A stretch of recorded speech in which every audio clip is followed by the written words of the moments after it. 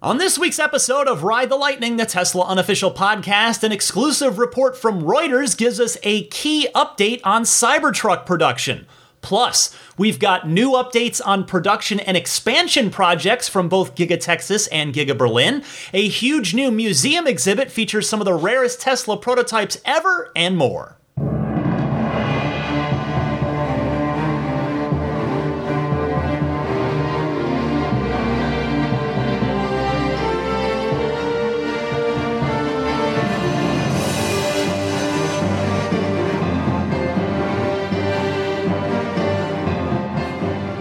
What's happening, friends? Ryan McCaffrey here with you alongside Daisy the Boxer, who has been unfortunately keeping me up the last couple of nights. The poor puppy has been up throwing up the last two nights in the middle of the night. So I'm hoping that's going to go away on its own. I do have a vet appointment scheduled for next week, but I'm a little tired. If I come across a little low energy this week, you know why. But in any case, welcome to Ride the Lightning. It is your weekly Tesla unofficial podcast, this one for November 6th, 2022. It's episode 379. And hey, just a quick PSA.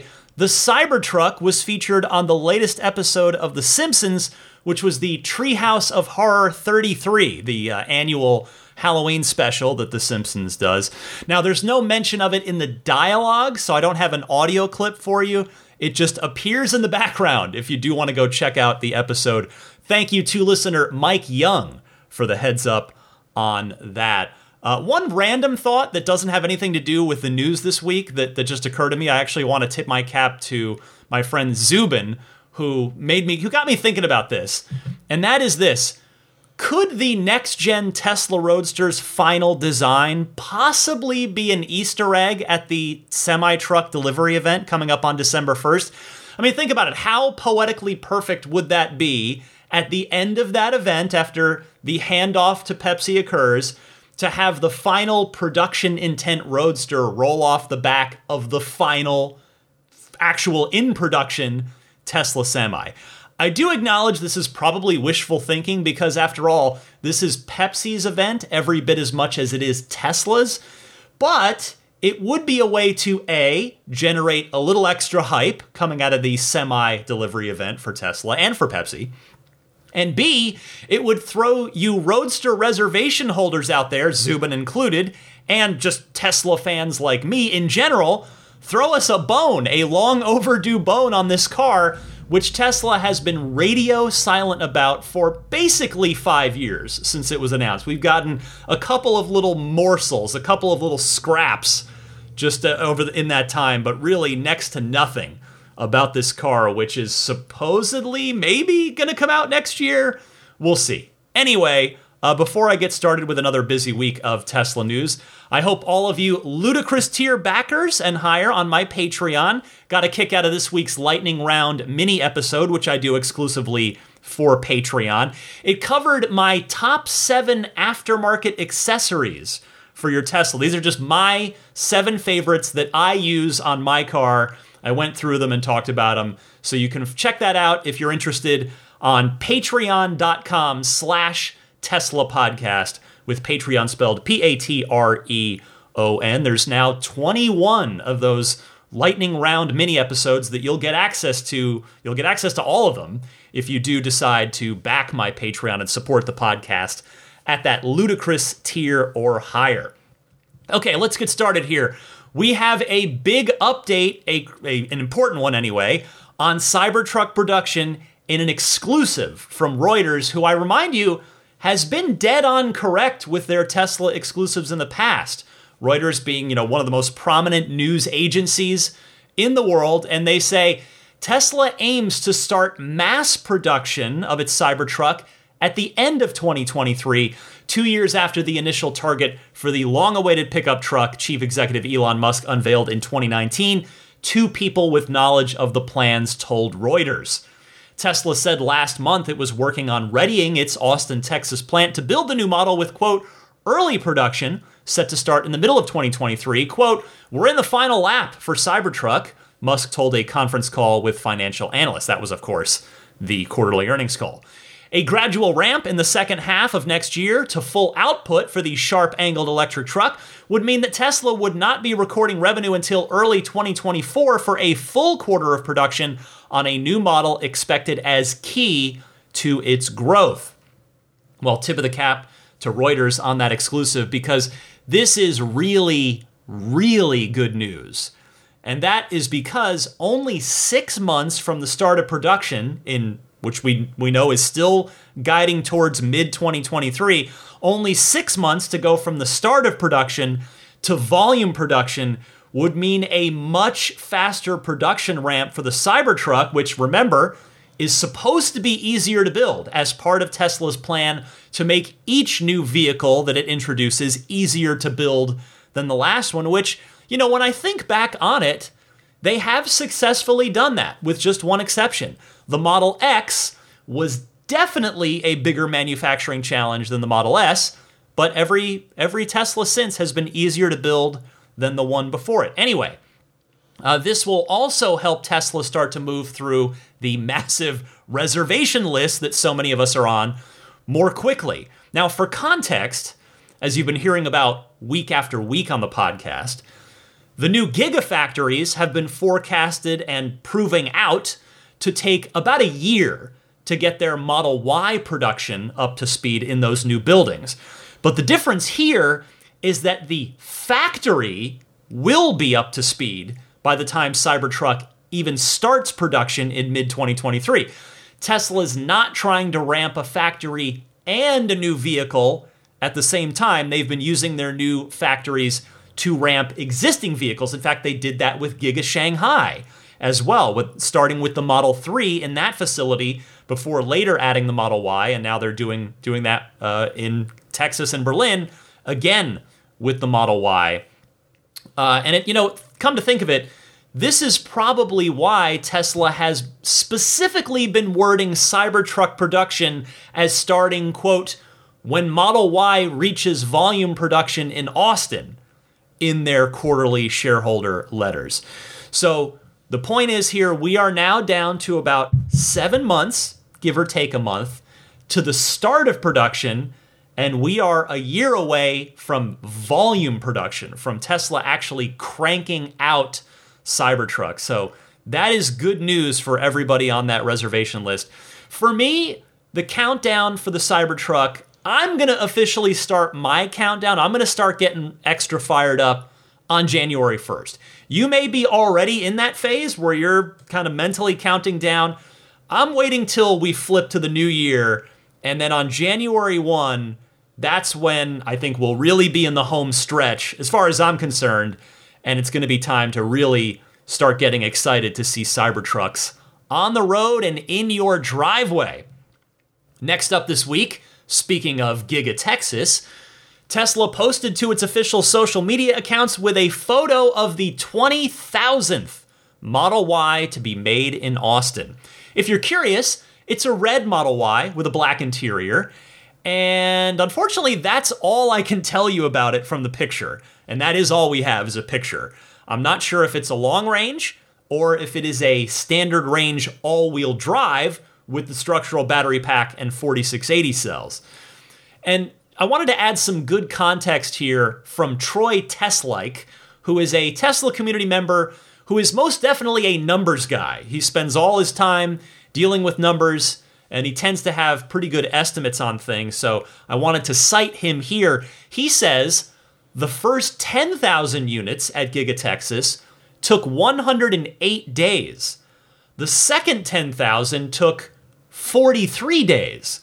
And then he adds, based on my calculation, Giga Shanghai reached 20,000 units in exactly 100 days, Giga Texas in 151 days, and Giga Berlin in 187 days. So some good context for you there. Thank you to Troy Teslike. Here's my question at this point. Is the standard range all-wheel drive Model Y with that structural battery pack and those 4680 battery cells, is that Model Y ever going to officially go on the menu in the design studio for anybody to willingly and specifically order? Or is that off-menu variant just going to be quietly phased out once the long range and presumably also the performance Model Ys that are built out of Texas eventually, inevitably, get switched over to those new cells and that structural pack? I suspect the answer to that's going to be yes. I think it is going to just get phased out quietly. It's never going to go on the menu, because I think it would have gone on the menu by now if that was going to happen.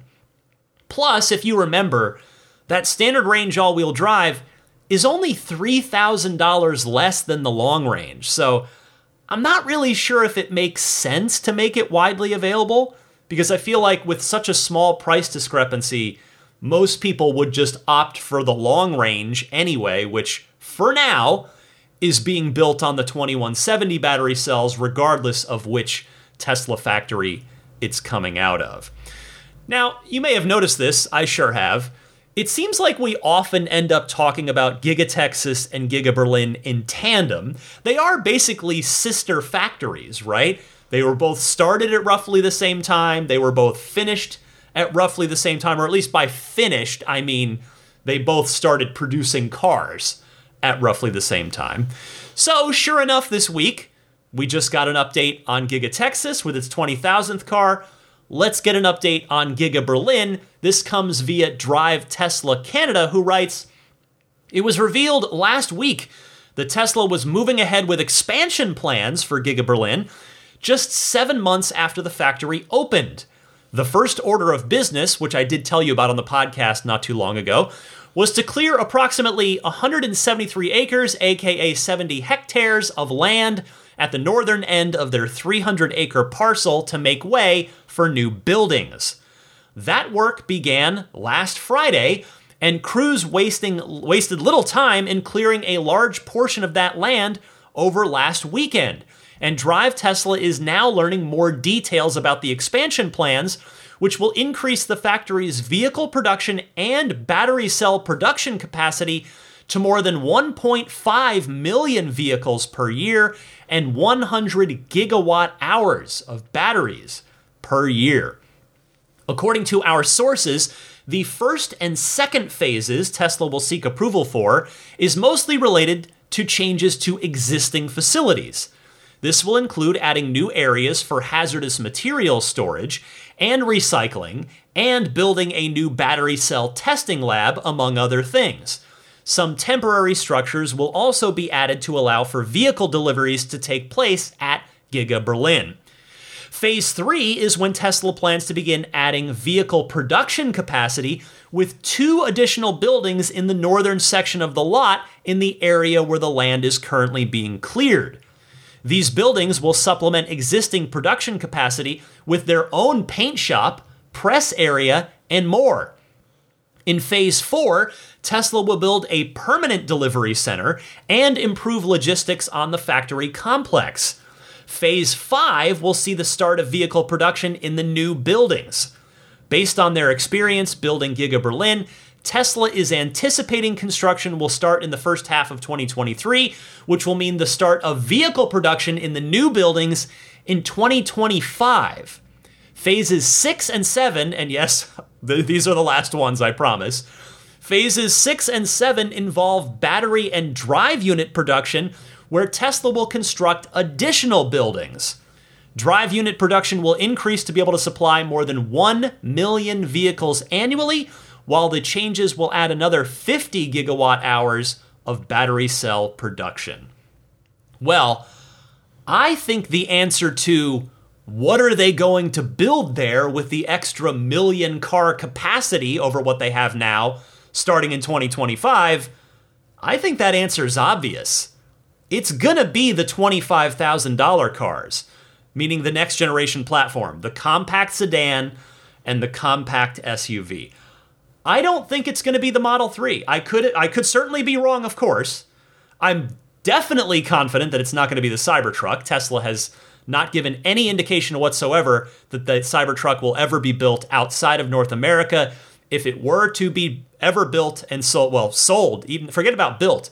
If it were ever to be sold outside of North America, it would need to be a smaller version of the Cybertruck. Anyway, we can rule that out. Again, I don't think it's the Model 3. It's not more Model Y because they already have the capacity to build 500,000 of those per year in Berlin. It's going to be that next generation platform. I would be willing to bet lunch on this one. But the point is, though, it is so great to see Berlin already beginning an aggressive expansion plan. That is good news for the future of Tesla. Tesla everywhere, but specifically Tesla in Europe. Next this week, can we complete the bingo card and do a story on Giga Shanghai and the Fremont factory? You bet we can. Courtesy of Drive Tesla Canada one more time, who says Tesla is reportedly sending employees from Giga Shanghai to Fremont to help increase production. After recently upgrading the production lines at Giga Shanghai, Tesla China is reportedly sending some of the employees involved in their project to California to help with increasing output at the Fremont factory. According to sources that spoke with Bloomberg, Tesla China is sending approximately 200 engineers and production staff to Fremont. Many of those employees are automation and control engineers who, during their time in the US, will assist their US counterparts with boosting production of the Model S, Model 3, Model X, and Model Y. The employees are expected to arrive in California as soon as November, meaning any time now, and will be staying in California for at least 3 months, according to their sources. Well, you've heard me talk time and again about how Giga Shanghai seems to not only just meet and beat every single target and goal that's been set for it from the day that shovels first went into the ground to build the place. So they consistently exceed their goals. It's happened time and again. So it makes sense for Shanghai, which is as of today Tesla's highest output factory, to lend that expertise in their volume production skills over at Fremont, whereas we know Tesla's had to put together something of a patchwork mass production situation using the bones of that old NUMMI plant that they purchased from Toyota back in 2011. Maybe they bought it in 2010. I don't have it in front of me. The open house that I went to was in fall of 2011. Of course, Model S production started in the summer of 2012.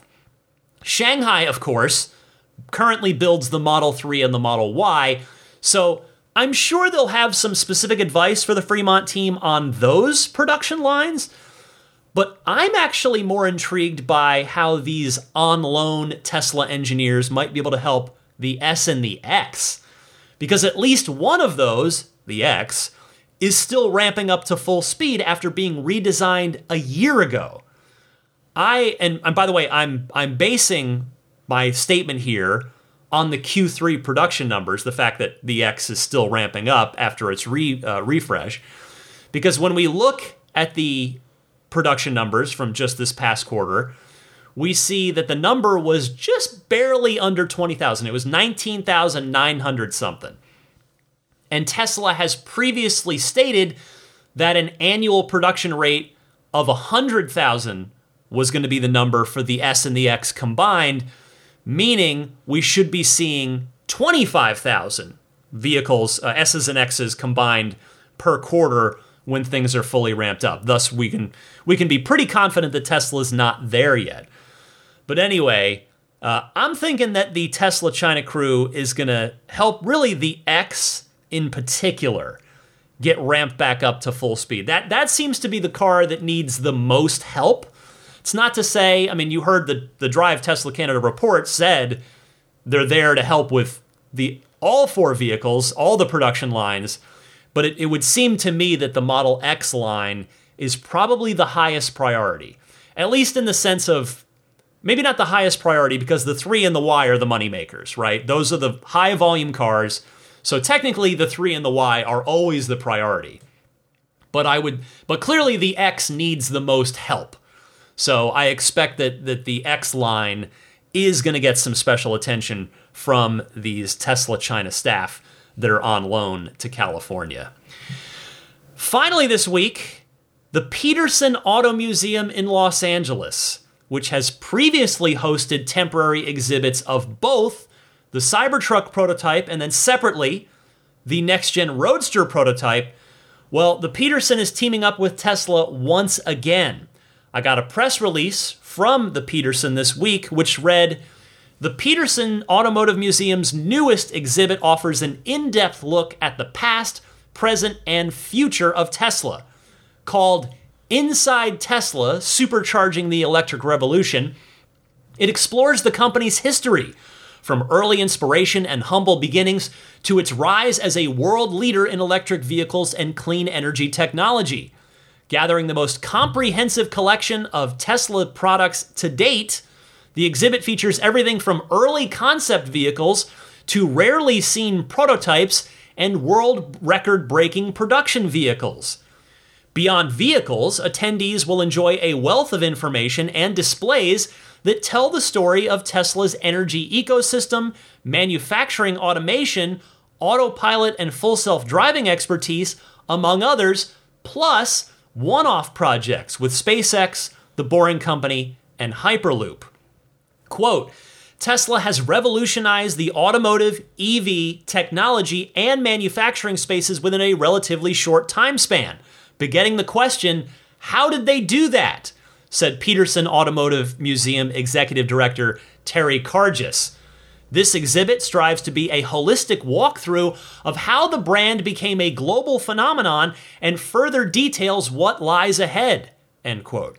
Now, if you're interested in visiting this, it kicks off on November 20th, and it's going to run for a full year. You can get information and tickets at peterson.org/Tesla, with Peterson spelled Petersen, peterson.org/Tesla. Now, if you're curious, as I certainly was, what vehicles are in this exhibit? Well, I have the full list. The folks at the Peterson were kind enough to respond to me when I reached out to them after getting their press release. They sent me photos of all the vehicles as well as just the list.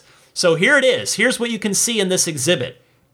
The 2005 Tesla Roadster aerodynamic buck, meaning the original rolling mule of the Tesla Roadster, the original Tesla Roadster, which I believe is the same one that was featured in Iron Man, the first Iron Man film, sitting in the background in Tony Stark's garage. 2012 Model X prototype, and that car, I've had the pleasure of seeing it. I got to see it back when Tesla was just displaying it in their Santana Row store down in San Jose, here in Silicon Valley, back in 2012. I went down there with a friend of mine and got to see it. But to my knowledge, I can't remember the last time the Model X prototype was on public display. And by the way, it's really different from the production X. Not like night and day different, but that prototype, again, was from 2012, and early 2012 at that. And the X didn't go into production until the fall of 2015. So there was 3.5 years between prototype and production. And so if you do get the chance to see this exhibit, obviously you're going to look closely at all these vehicles. But that 2012 Model X prototype is really interesting to see, from all the little changes that add up to kind of be a lot of change from the prototype to the production X that we've been seeing on the roads for the last 7 years now. Also in the exhibit, a 2013 Model S P85 in signature red, the 2016 Model 3 prototype, the silver one, the one that I was lucky enough to ride in the night of the Model 3 unveiling back on March 31st, 2016. The 2017 next-gen Tesla Roadster deck model, which again is another way of saying the rolling mule. It's not a real functioning car, but it's a full-size mock-up with proper sheet metal, like it looks like a real car, and it's white. Unlike the actual functioning prototype that's in that stunning red, this is your chance to see what the next-gen Tesla Roadster will look like in white. Also in the exhibit, the 2019 Tesla Cyberquad prototype, and then of course you can't have that without the Cybertruck prototype, so that's there once again. the 2020 Model Y Performance. And if you're wondering, well, wait, why would that be there? No, it's not VIN number 1, which was my first guess. Instead, it's Tesla's 1 millionth vehicle produced, which just happens to be a 2020 Model Y Performance. Then a 2021 Tesla Cyberquad for kids, which is a real collector piece now. The 2021 Tesla Model S Plaid Nürburgring, yes, the one that they took to the ring in Germany to set what was then the fastest lap ever around the ring in an electric vehicle. And then the 2008 Roadster Founder Series, and yes, it is specifically Elon Musk's VIN number 1. And finally, the Boring Company's 2018 Not a Flamethrower. Actually, that's not the last one.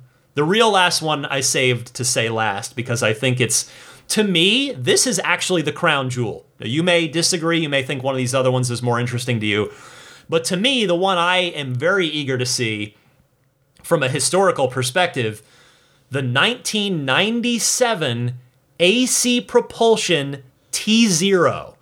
Now, if you're not familiar with this, it's a good reason to go see the exhibit.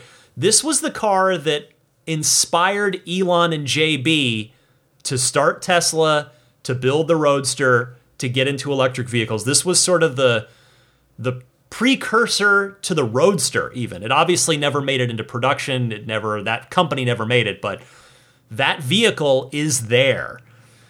And I have to say, I had to smile a little bit. Not that I'm taking any credit for this exhibit, because obviously that's not how the world works, but I did sort of cheekily have to wonder to myself, perhaps somebody at Tesla has heard my previous cries to have the original Model 3 prototype and some of these other historically notable Tesla vehicles be in a museum instead of collecting dust over at Franz's design studio. So I'm so happy to see this. I am looking forward to getting over there at some point in the next year myself. I mentioned it opens on November 20th. It's running through next October, next October 22nd. So you've got plenty of time to get there if you're interested. And in fact, I was just curious. So I made this the Patreon poll for this week on patreon.com/Tesla podcast. Again, the poll, anybody can vote on. You don't need to back me on Patreon.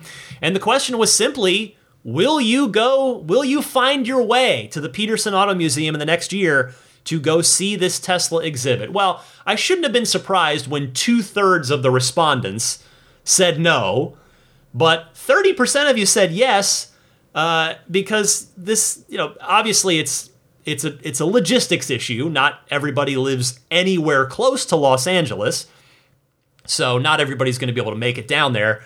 But still, some good comments here from some of you folks. Michael Young saying, I really want to see the Cybertruck in person before I get it. This might be my best chance.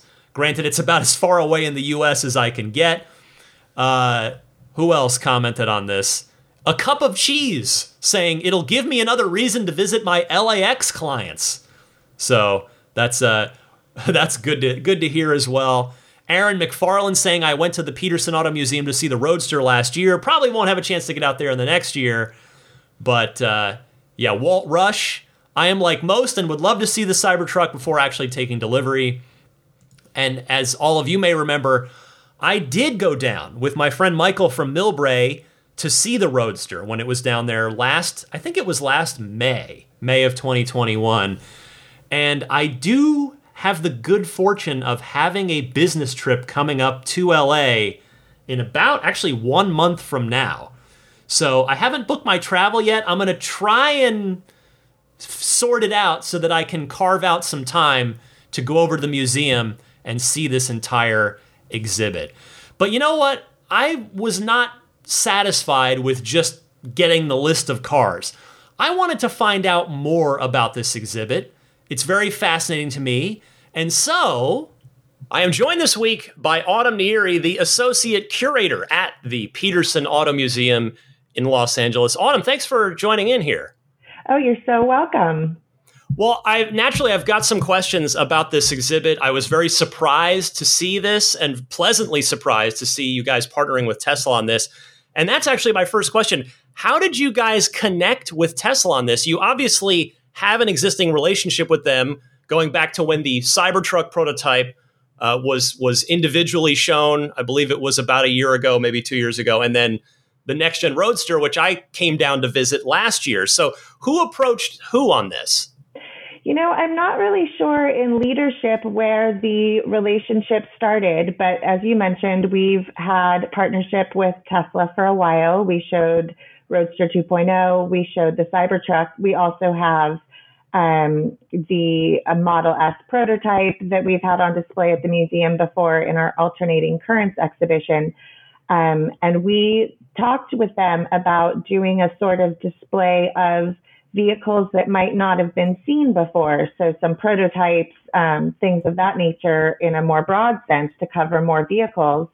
We had originally thought about doing something small in our Legends gallery down in our vault, and then it just sort of snowballed. We realized there was too much to this story to be told with just a handful of vehicles. What makes Tesla so special is the breadth of its products, its manufacturing capabilities. There's so much more than just, you could get by displaying a handful of vehicles. So we decided to put it in our biggest gallery and have worked closely with them to bring this to fruition.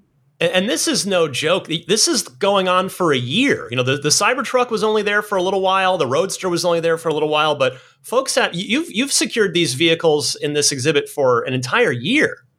Absolutely. The exhibition opens on November 20th and will be on view through October of 2023. So we hope to reach the widest possible audience, give people plenty of time to come see it again. There's so much to explore in this exhibition.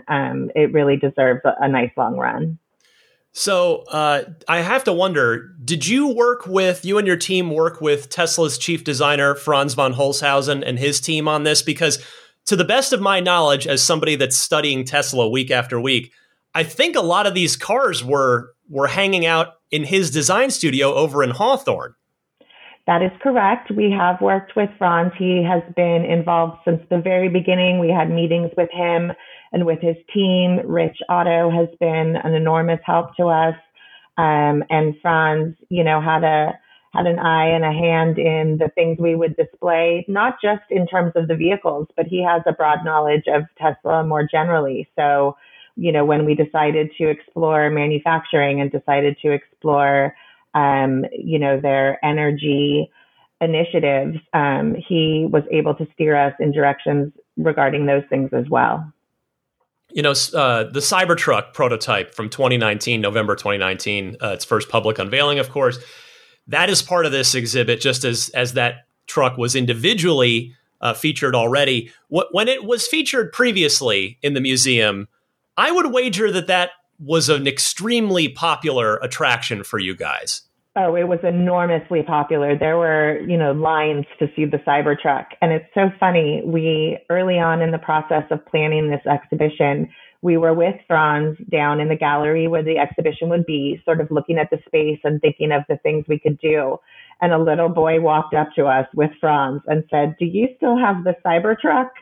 And it was almost as if we had planted him there. It was just too perfect right in front of Franz to talk about, to have someone express interest in seeing the Cybertruck when we were discussing that very thing.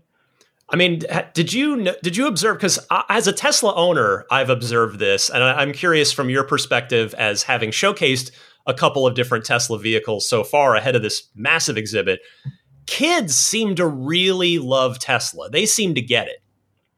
I mean, I think there's so much about Tesla that is appealing to kids with the technology. Kids know their technology these days, and Tesla, plays on that.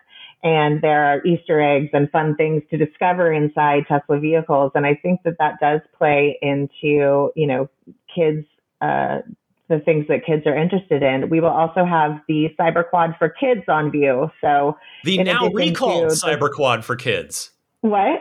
The now recalled. You've got like a one of a kind. It's like extra rare now because the extra government rare. recalled We them. will have one on view. Oh, that's awesome. I got one more Cybertruck thing before I move on to the rest of the exhibit. I have to imagine, again, hearkening back to when you had the Cybertruck previously, that it was pretty obvious who broke the rules and touched the Cybertruck when they weren't supposed to, because the stainless steel shows fingerprints, right? How close do people get to it in this exhibit? Is it like out of arm's distance? We have stanchions around all the vehicles. We dust them and we always find fingerprints. It's terrible. We're a museum. I wish people would treat us with the respect these vehicles deserve. But inherently, you're going to find a fingerprint or two. At the same point, though, whoever's job it is to clean the cars each, whatever it is, day or week, that's got to be like a highly coveted gig in this case when you're around all these cool, rare, one-of-a-kind cars. I mean, it's pretty amazing. We've got a great team that cleans. Our archivist cleans the objects that are non-vehicular. Our auto team cleans all of the vehicles. They're touching some of the rarest specialist vehicles that exist. And so, in the case of many of the vehicles, they need to be started periodically. So to get to sit in the driver's seat and start some of these vehicles is quite a treat. Oh, that's cool. I'm glad you mentioned at the top the Model S, or the original functioning Model S prototype, which was there right next to the next-gen Roadster prototype when I visited last year. It's not listed as part of this exhibit from the list I got. Is it still in the museum? Is it part of this exhibit? It is part of the exhibit. Good. The premise, sort of, the thesis argument we're making really is that the Model S, as it was unveiled in 2009, is essentially one of the most important vehicles since the Ford Model T. Yeah. It revolutionized electric vehicles, making them not only a viable alternative to petroleum-fueled cars, but also a highly desirable vehicle. And that is just, in less than 2 decades, Tesla has succeeded in disrupting a global industry that's more than 130 years old. And the Model S is the linchpin in that. I love that car is on display. I mean, because I agree with you completely. Obviously, I mean, you're on a Tesla podcast. I'm certainly going to agree with you. But it really is. It's such a historically significant car. It is, and we have that Model S prototype. We have the Model S P85 that was flown to New York when Tesla received the Motor Trend Car of the Year award in 2013. Yeah. We also have the Model S Plaid that set the Nürburgring lap record for a production EV. There's one other quite historically significant car in this exhibit that I want to ask you about that I suspect most Tesla fans don't know a lot about. I'll confess, I don't even know much about this vehicle. I've heard of it. I know it was kind of the original, like, real ultimate first seed of Tesla. You have the AC propulsion T0 prototype, which is sort of what drew Elon and JB Straubel into Tesla and really kind of got everything started. Can you talk a little bit more about that vehicle? And it's a one of one, isn't it? It was a one of three. The second variant that was built was destroyed in a fire, so there are now only 2 remaining, and we will actually have both of them on view in the museum at the same time. The first one will be in the Tesla exhibition. That's the vehicle that Elon drove, and it inspired him and made him realize that there was viability in electric sports cars and got him involved with Tesla. The third model will also be in our alternating currents exhibition and will be opened up so people can sort of get a look under the hood. The original T0 used lead acid batteries. Yeah. These were short range, incredibly problematic, and talking with people like JB Straubel, Elon, they were convinced to try and use lithium ion batteries, and that sort of started the path to Roadster. Oh, yeah. I see. I definitely, I'm glad there's a year on this, because I got to get down at some point to see, I want to see all these cars, but especially that T0. That is a very, very special car. Now, speaking of lead acid batteries, I do just want to tangentially ask real quick. You guys have an EV1 as well, don't you? One of the very few that GM didn't crush. We do. That is in our alternating currents exhibition as well, which, traces the history of electric vehicles more generally. So we do have the GM EV1, and the builders of the T0, Alan Cocconi, actually worked for GM and worked on the EV1, which helped him recognize the potential for electric vehicles, and that's what inspired him to build the AC propulsion T0. So I'm curious, you're so heavily involved with this. You get to do this as your job every day, which sounds pretty incredible to me. What's it like for you to get to be up close and personal with all of these unique cars? Like you kind of touched on it. Not a lot of people get to sit in the Cybertruck or the new Roadster or so many of these vehicles. Most of us have to wait a long time if we ever get that opportunity. Like, do you still kind of get the kid-like glee with it, or is it just sort of part of the job now? No, I definitely get the glee. And what's funny is my path in the museum world, I come from a history museum background. So working at the Peterson for the past 3 years, cars were incredibly new for me. And I wasn't sure that I would really, find a zen with these vehicles. And I absolutely have. Like, I just appreciate each vehicle we have in our collection, each show we do. These cars are remarkable, and they mean a lot. And I watch them come into the gallery with much glee. I have to ask before I let you go, do you have a favorite vehicle in this exhibit? Oh gosh, that's so hard. I think one of the vehicles that people will be really intrigued by is the 2003. It's a heavily modified Lotus Elise that was Mule 1, the first fully functional prototype created by Tesla. Yeah. So that showcased the AC propulsion powertrain and was used to develop and test systems for the production Roadster. And it has what looks like the original Elise body, but featured significant modifications to accommodate the electric drive system and other components like the battery designed by JB and a small Tesla team. So that's a really unique vehicle that I think people will enjoy seeing. And then you've just for a little extra fun, you've got a Boring Company, not a flamethrower as well.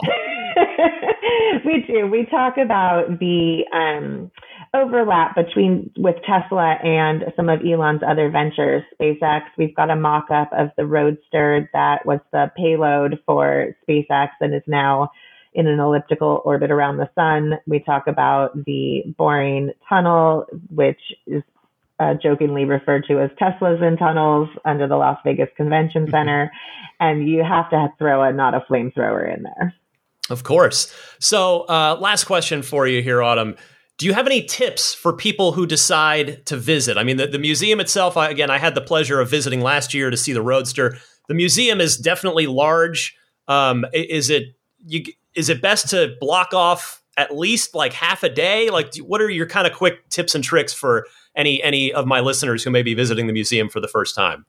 It sort of depends on how in-depth you want to go with these cars. You can definitely stroll through and just enjoy the beauty or the history of the vehicles, but the text really gets in-depth and teaches everyone something. So I would suggest half a day to see the full museum. The Tesla show is so chock full of artifacts and vehicles. You'll need 2 hours in there at least.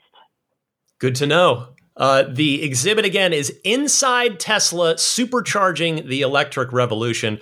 Autumn Neary, the Associate Curator at the Peterson Auto Museum. The exhibit, again, opens November 20th, running through October 22nd of 2023. To purchase tickets or for more information about the Peterson Auto Museum, visit peterson.org/Tesla, and there are no O's in that, petersen.org/Tesla. Autumn, thank you so much. You're very welcome. Thanks for having me on.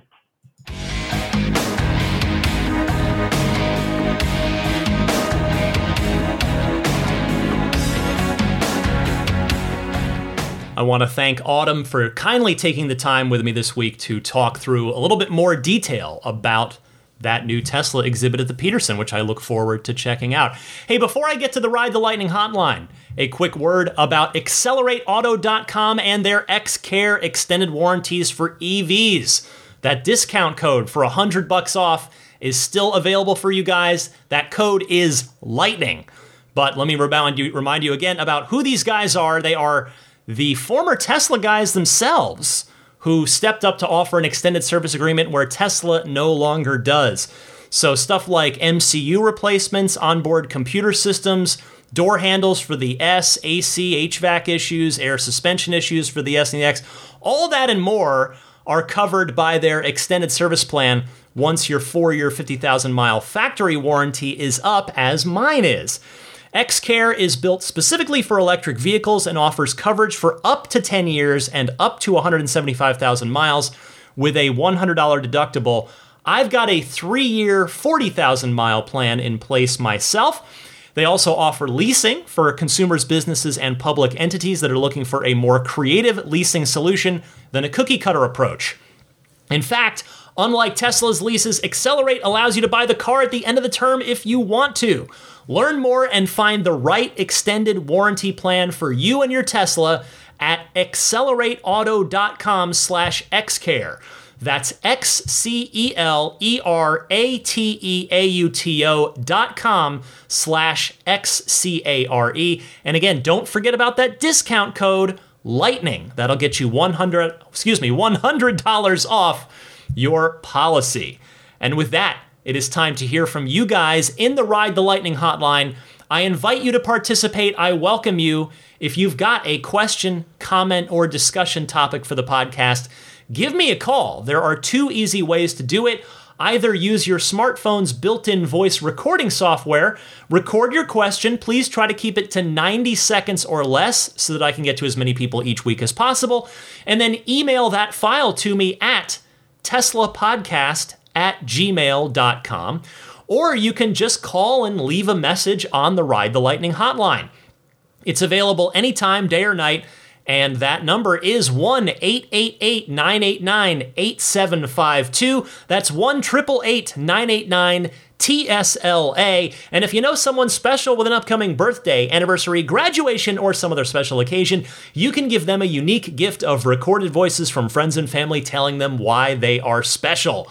The recordings can be podcasted like I do with them, or put onto a keepsake. Visit lifeonrecord.com to learn more.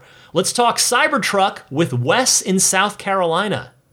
Hi, Ryan. This is Wes in South Carolina. Just listening to the podcast, and a fellow called in about using a blowtorch to colorize the panels on the Cybertruck. I used to work for a yacht furniture company, and we polished stainless to a mirror finish, so you could do that. And the other thing we did is we masked off the area that was the company's logo, and we would shoot sandblasting material against the stainless to etch in the logo of the company. So that idea could be used to, say, do subdued features on the finish of the truck, like maybe old school hot rod flame job or something, or logos on the side of the truck, that sort of thing. So just thinking, and Scotch-Brite pads work wonderfully on stainless as well. All right, enjoy the show. Take care. Bye. Thank you, Wes. Yes, DeLoreans used to include a stainless steel car care kit that I'm hoping Tesla's going to offer with the Cybertruck as well. That kit included a Scotch-Brite pad, which they generically referred to as a blending pad.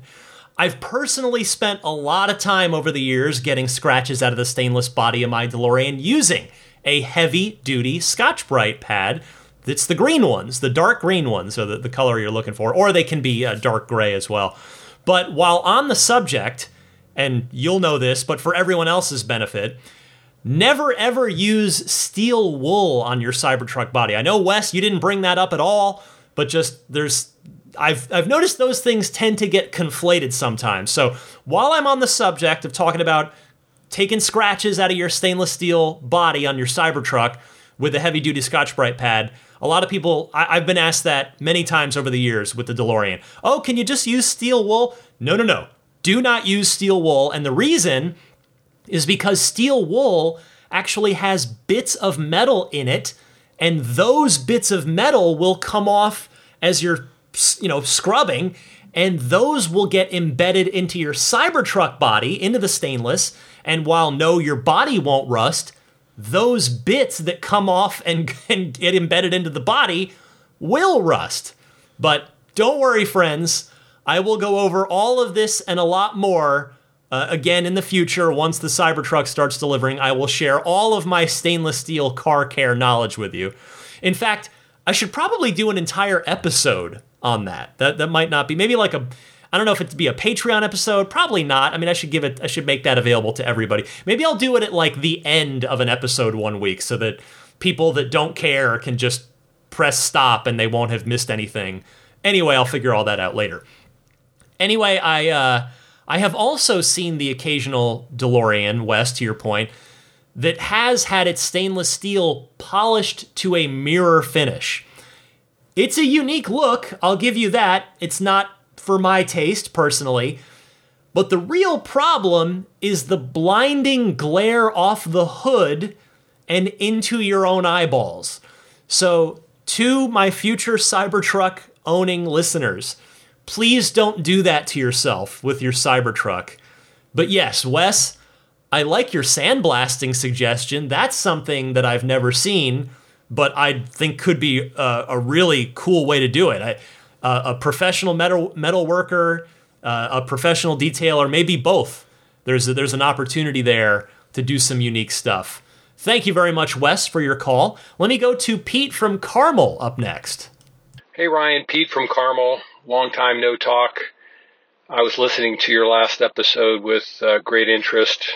I'm glad to hear that Tesla's doing so well in Germany and actually, in some cases, beating the local competition. I'd be interested to know if any of your listeners or perhaps the gentleman from Switzerland has commented on the build quality of Tesla vehicles made in Germany. It would be interesting to compare the build quality here in the States versus Germany versus even Shanghai. So don't know if any of the listeners out there can maybe have some input and share some of their experiences, but certainly the Germans are known for high build quality, so wouldn't be surprised if their vehicles are really outstanding. Thanks again. Look forward to hearing from you. Pete, it's always great to hear from you. I echo your call to any of my European listeners out there who have a Giga Berlin built car. I would love to hear how the build quality is directly from an owner of one of those cars. Now, that said, what I can anecdotally share from just, again, soaking myself in the entire Tesla community every day, which I always, that's why I do the podcast, because I'm soaking all that stuff in anyway. But generally speaking, word is that the build quality on the Giga Berlin cars is very clean all around on not just the Berlin cars, but the Shanghai cars as well. However, I did have someone who, I'll just protect any names or anything, but somebody who's seen a number of Texas-made Model Ys tell me that they thought the build quality out of Texas wasn't there yet.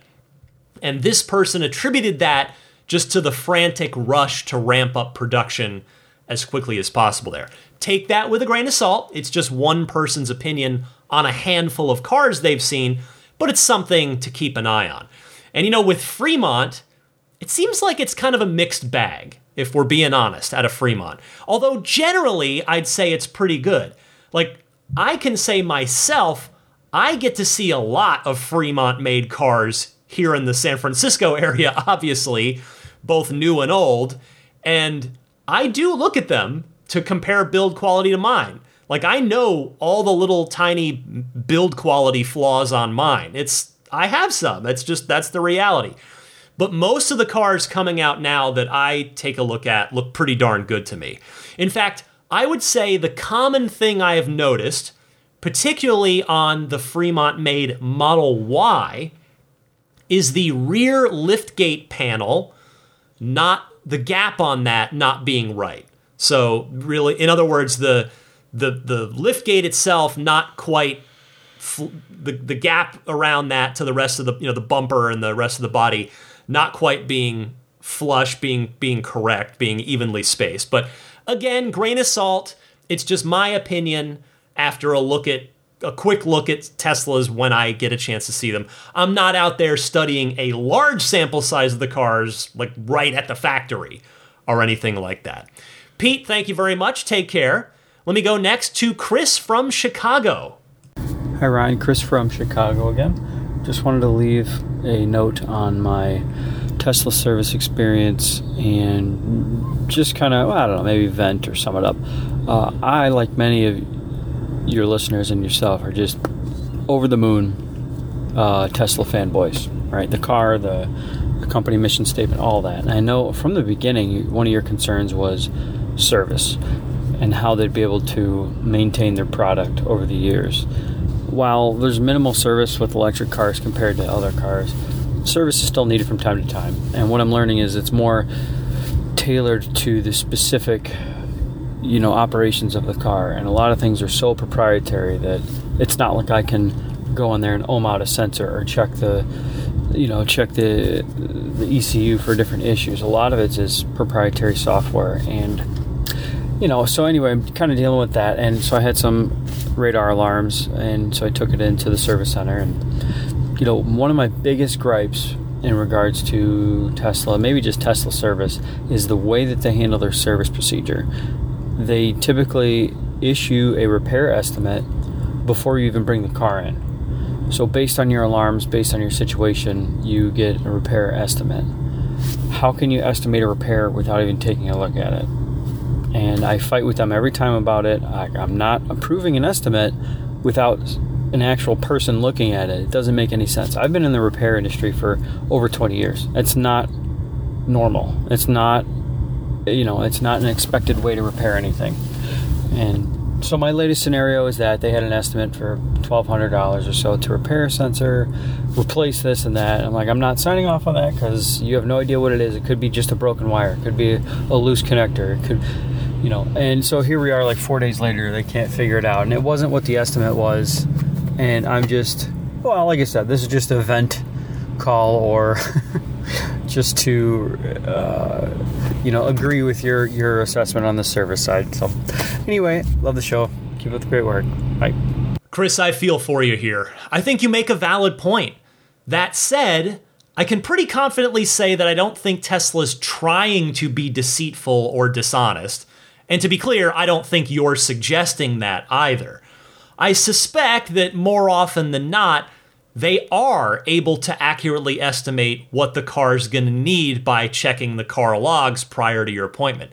But I also see your point, particularly given your long-term experience in the service field, that you don't think it's fair to be held to a service estimate that's naturally going to kind of guide the pricing, whether it ends up being super accurate or not, without a physical inspection of the car. I think this is good constructive feedback that you have provided here for Tesla, that they should consider evolving their policy, or maybe more accurately, their procedure for how they set customer expectations with this stuff. They should be clear about saying, the estimate we're sending you is what we think it may very well be, but our technicians will physically inspect the car to confirm or modify that estimate. And again, I'm not saying that doesn't happen. I just think maybe it could be spelled out really a little more clearly for everyone involved. I hope that by the time you hear this, that your current issue has been resolved. Thank you so much for taking the time to call in and share your experience. I've got time for one more call this week.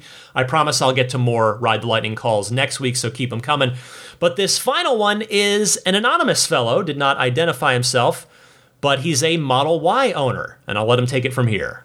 Hi, Ryan. Love the show. Thank you for all the great info you give us. I've got a question. I have a 2021 Model Y long range. I have 27,000 miles on it. It's a year and a half old, and the 80% charge is now at 234 mile range. When I first got it a year and a half ago, it was 330 miles. Obviously, I have a payment on this car for another a couple years, and I'm concerned what it's going to be like. I do put a lot of miles on it, and wasn't sure if I should think about maybe selling it. This got full FSD as well. I'd love to hear your thoughts. Thanks. Hello, and thank you for calling in. Well, this comes up a lot. In fact, I think most of us go through this at some point in the first year or so of our Tesla ownership, unless you've got an LFP battery car. But anyway, the good news here is that it shouldn't be anything to worry about. What happens with these batteries is, as you're probably aware, they do suffer some degradation of their capacity over time. Roughly 10% generally is what the numbers have borne out. Unfortunately, the overwhelming majority of that degradation happens after about the first year. But then, again, there is data to back this up with the last 10 years of Model S's and plenty of Model 3s out in the field now racking up miles, that the overwhelming, that the degradation curve from there practically flattens out. You said that you're showing about 30 miles fewer than when you first took delivery. Well, by my rough math, that's about 9%. In other words, totally normal. Now, I realize that's not ideal, but that's just how these batteries work. We shall see if the 4680 battery cells behave any differently as those start to roll out wider. But in the meantime, I hope that helps, and I hope that puts your mind at ease a little bit. Thanks to everybody for taking the time to call in this week. Again, I will get to more calls next week, so feel free to keep them coming. I gave you the call-in information at the top of this segment. You can also find it in the episode description every week if that's easier for you to reference. But in any case, for now, stick with me. I'll be right back with a little bit more Ride the Lightning coming up right after this. This is Steve Downs, the voice of Master Chief, Sierra 117. You're listening to Ride the Lightning, the Tesla unofficial podcast.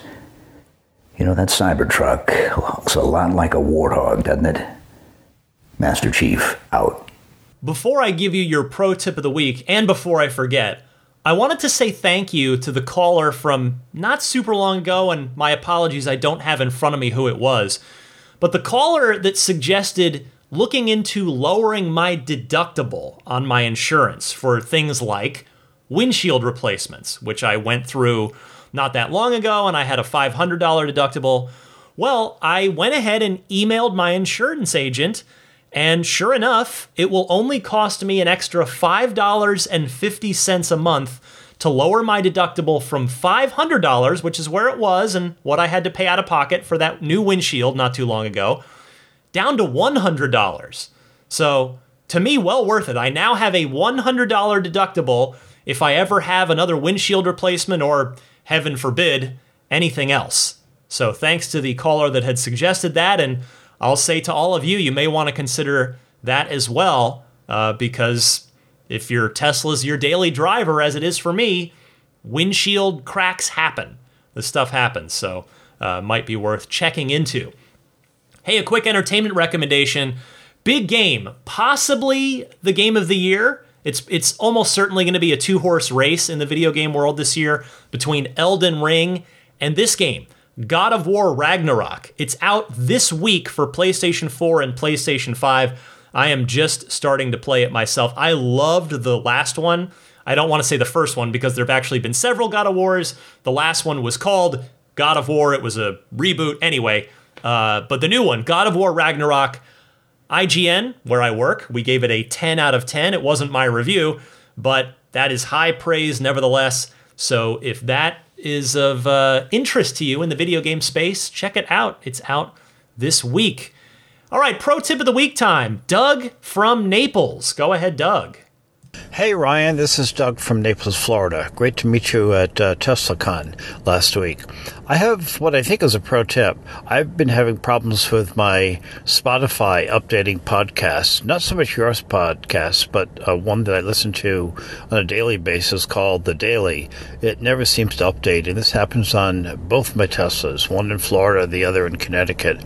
So I assume it's not a car-specific problem.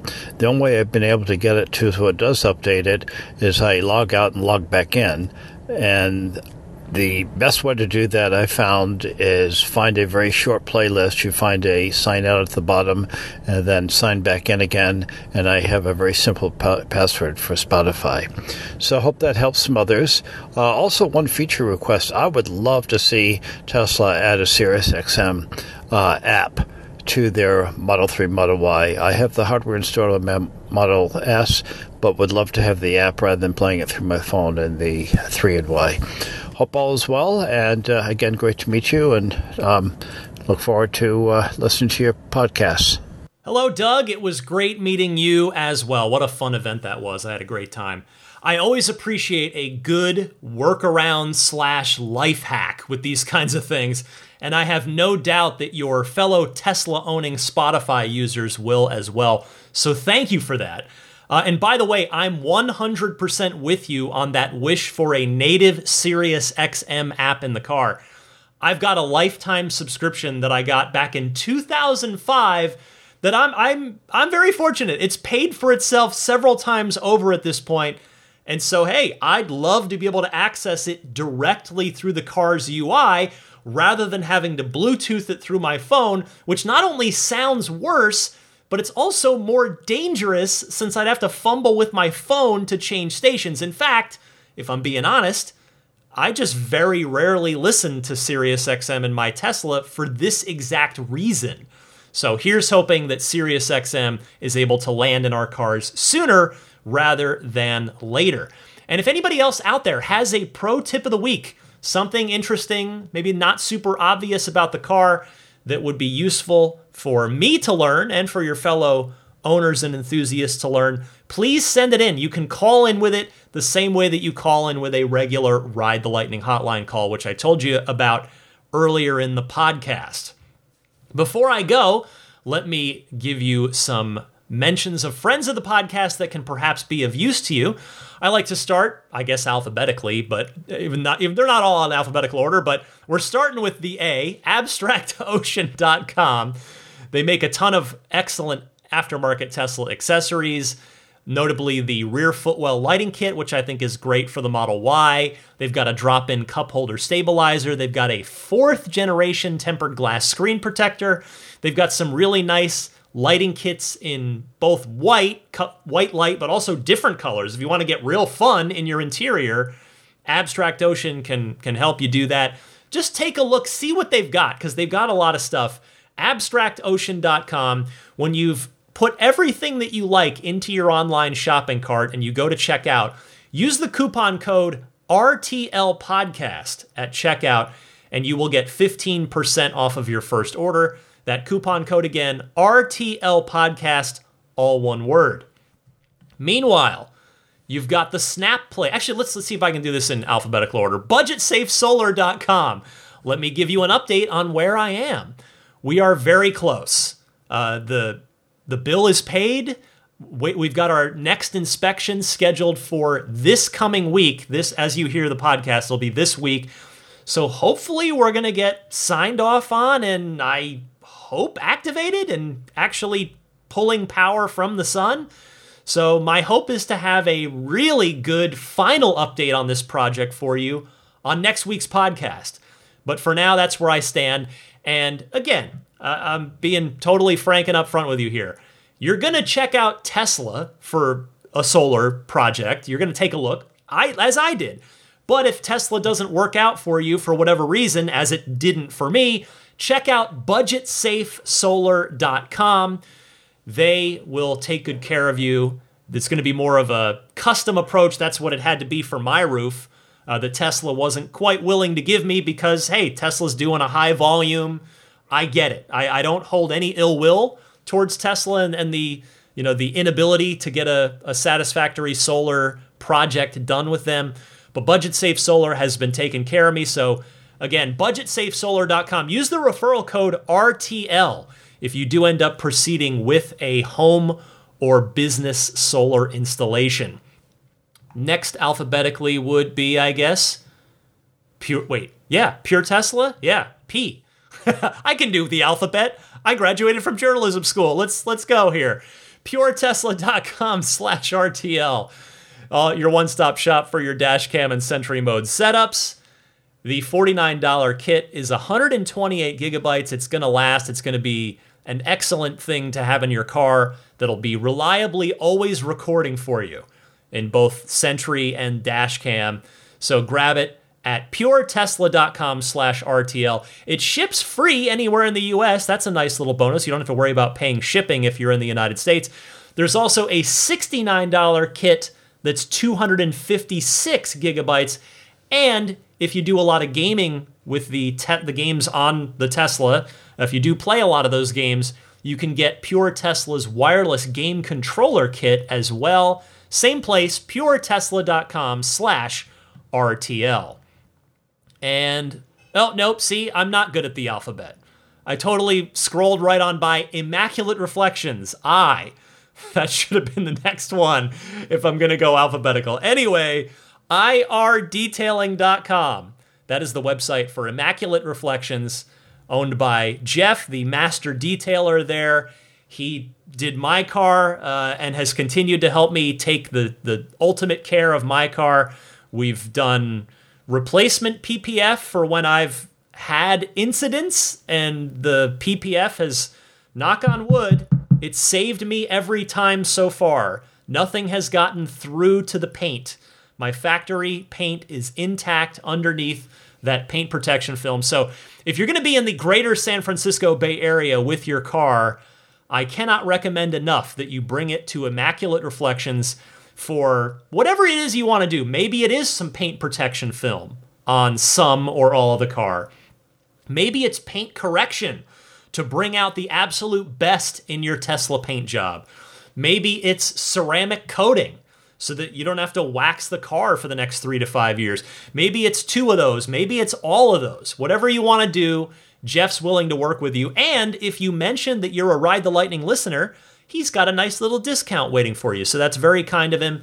The website, again, to reach out and get in touch with Jeff at is his company website, irdetailing.com. You can also see examples of his work on Yelp at yelp.com/Immaculate Reflections, and on Instagram, where his handle is Immaculate_Reflections. And I think, that leaves the snap plate. The snap plate is that front license plate bracket for those of you like me that would prefer not to have a front license plate bracket on there. But if you got to do it, the snap plate's the way to go. It's nice and clean, minimalist design. It can be removed easily if you want, whether you're detailing the car, whether you're going to be at a car show or a cars and coffee kind of thing. But you can put it right back on, safely and securely back on, I might add. If you're going to be at a parking meter, you don't want to get that parking ticket from the traffic enforcement, or if you're going to be going through a toll road or a bridge, something like that. Anyway, get your snap plate for any of the 4 currently in production Teslas at everyamp.com/RTL. That's everyamp, EveryAMP.com/RTL. And finally, for promoting myself, if you'll humble me for a minute, or allow me to take a minute. It's not humble after all. Allow me to humbly try to promote myself, and that is through Patreon.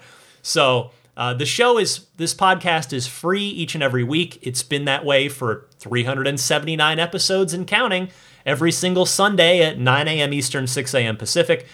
But I do have a Patreon page set up. And if you're not familiar with Patreon, it is a way that you can voluntarily choose to support your favorite creators, whether those people are musicians or authors or poets or, in my case, podcasters. You can go to my Patreon page, which is located at patreon.com/Tesla Podcast, and you can back me there for it's whatever you want to pledge per month. It's the starting tier is the $5 tier. I name all the tiers after Tesla acceleration modes. So that's the sport tier. So the sport modes is what the Model 3 Performance and Model Y Performance have. But anyway, the sport tier, $5 a month, will get you early access to the podcast each and every week. And you also are being super generous in supporting my efforts here. Then there's the ludicrous tier, that $10 a month tier, which is where you get not just the early access, but also that lightning round weekly bonus mini episode that I always mention at the top of the show. And then the tiers go up from there. You can find out more on the Patreon page, which again is patreon.com/Tesla podcast. And with that, I think I'm about done. I'm on Twitter and Instagram if you're curious to follow me on either of those. The handle is DMC_Ryan. You can email me anytime. My email address is teslapodcast@gmail.com. And before I go, let me say hello and thank you to the upper tier Patreon backers, the extra generous folks. I'll start this week with the Roadster in Space tier backers, the ultra generous. They are super nice. They are getting all kinds of perks in return. I'm hoping to, I'm thanking them however I can. And so the Roadster in Space tier backers, they are Pete White, Lyle Austin, Steve Radspinner, Fernando Cordero, Lawton from Chicago, Sean Neidig, Neil Weaver, Jackson Wallace, Rolf and Jennifer Evers, Howard Anthony Smith, Victoria Iacovetto, Tesla Hitchhiker 42, and Carol Weston. And then the Maximum Plaid backers. Thank you so much to Jonathan Wales, Cameron Clark, Daniel Grummer, Seth Capello, Nick and Tony, the Galpin family, Ryan from Las Vegas, Darren Nickel, Kaz Barnes, Ulrich Lassa, Brett Libano, Patrick Wisniewski, Gil Cabrera, Watley, Eric Brown, Mark Eversole, Todd Badger, Joe Edgel, Kevin Yank, the Tesla Owners Club of San Joaquin Valley, Michael Williams, Will Stedman, Mait Suaru, Derek Nesselrote, Justin Perez, Jeremy Harris, Chris Beach, Tom Mills, Alex Brem, Tyler Smith, Corey O'Donnell, Matthew Graham Dronberger, Scott Gillis, Aaron, John Cody, Andre Kent, Joel Sapp, Kim Bay, Paul Casarino, Richard Corley, Chris Osborne, KB, We Drive Tesla EV Luxury Car Rental in Oahu, HaloBengals.com, Chris Pratt, Ken Epstein, Doug Carey, and James Gregory.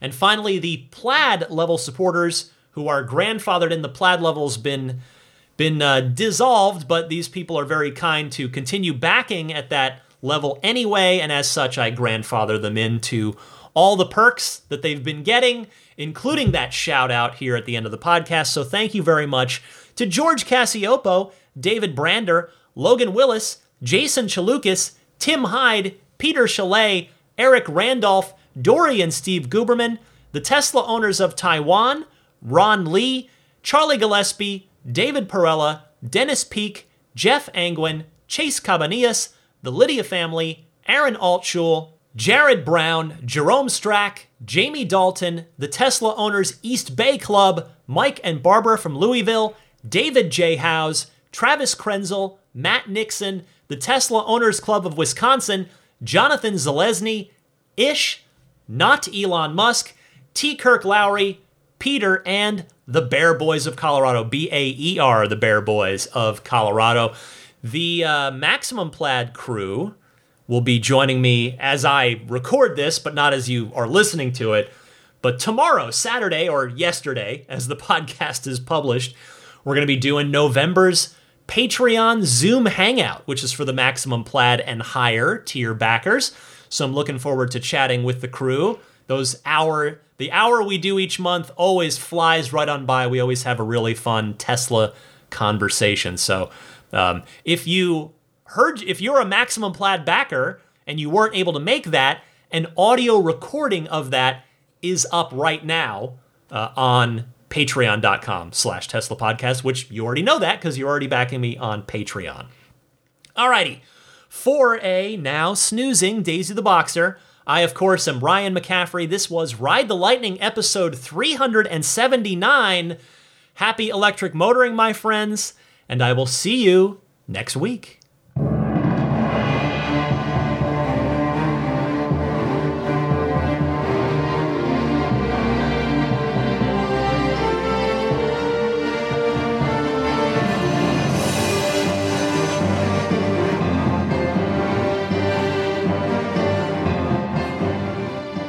I mean, I think at Tesla, is the most fun thing you could possibly buy ever. That's what it's meant to be. Our goal is to make it's not exactly a car. It's actually a thing to maximize enjoyment. It's maximum fun.